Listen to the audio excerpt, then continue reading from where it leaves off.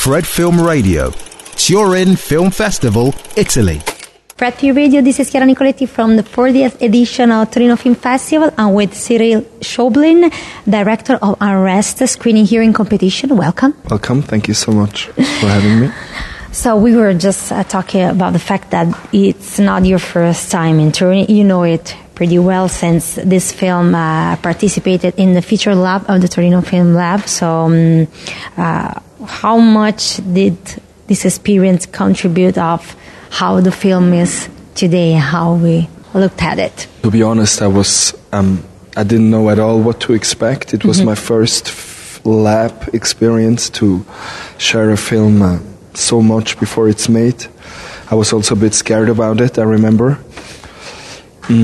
But then it really turned out to be so helpful and such a really, really good experience, and helped to make the film because there were these people whose work I admire, cinematographers or sound recorders or producers whose work I really like, and then they read your script. They give you very intense, ideas and reactions to what you're working on. So that was really good. Everything was good. So since I think when a director participates in a lab, he learns also how to pitch projects. So my following question would be easy for you. So how would you describe the film for our listeners? I mean, could we say that it is also a gentle tale about anarchy? Yeah, that's exactly what it is, I guess. I think there are many ways to describe this film. It is about the beginnings of industrial capitalism and how we organize ourselves, and this kind of maybe imagined phantoms that were created in that time, and which today we still perform and believe in, like time measurement watches. It's not an ultimate reality. It's something made up completely, and so it goes back to that, but also to the beginnings of the national state, the idea of nation, and other versions of how we could identify ourselves with what, and of course the beginnings of the anarchist movement, which I think is interesting in many aspects, especially in this idea of international solidarity, which today almost sounds naive, but in the beginning I think the possibilities to really build an internationalist union, to influence and have power in economical decisions was an incredible promise and attempt, and it was really tried to put into reality, which is something that people could really see happen. Yeah. I mean, yeah, I could feel that also in the film. And what's the genesis of the film? I mean, it is fascinating that it doesn't only focuses on anarchists, but on women. One woman in particular, but in general on women. Yeah. So, my grandmother, my grand-aunts, even my great-grandmother, almost all the women in my family were doing this work of the balancier, the Unruhe, the title of the film, which is also called Le Cœur de la Montre, the heart of the watch. And for me it was really, in one way it was important to show their work, what they were doing, because that's how they spent their lives. They sat in those factories every day, working with this little piece, putting it together and measuring it. And also because it's really crazy that in the beginnings of this industry there were so many women working in those factories, but they were not so they were participating in the work, but not politically. They had no right to vote, for example, which is incredible, because I think this is the fundament of how we organize society also today, the way this economy and democracy in Switzerland was built.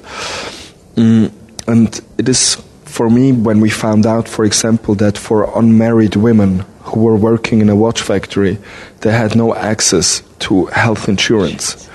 But the first possibility to get health insurance for them was to be part of an anarchist union, of a syndicat.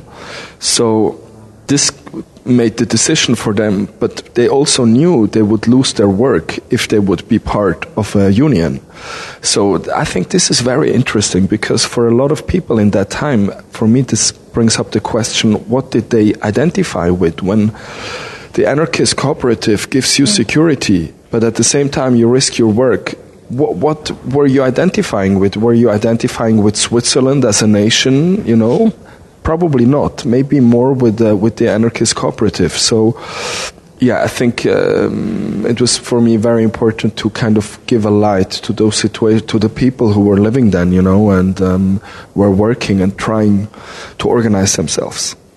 But in a way, I felt that you kind of shortened the distance between us, you know, people and the workers. I don't know how to explain it in a way, and it feels like, you know, we're talking about the past, but still, you know, this is a film about the present in a way. Yeah.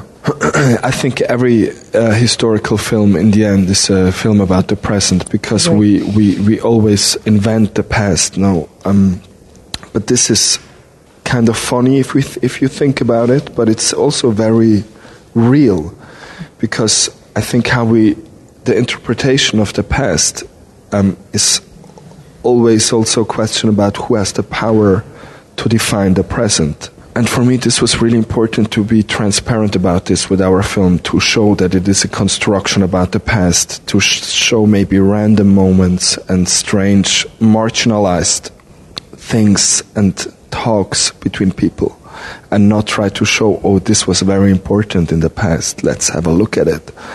But to find more like a random access to it. So to understand that history is made up, you know, like we create history. It's not true or not true. It says so much about how we are today, how we organize, who has the power to say these people are in the right to do this.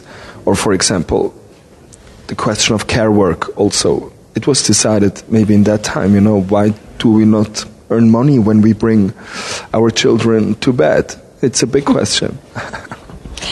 In terms of shortening the distance or looking at the facts, at your characters, would you walk us through your styling choices? I mean, because the way we're looking at these people is always particular. There are different angles. We're seeing them from a big distance or from a corner, or for example, you were mentioning that the moment in which this woman is discovering that actually she could get insurance, and she's working on like very meticulously on a clock.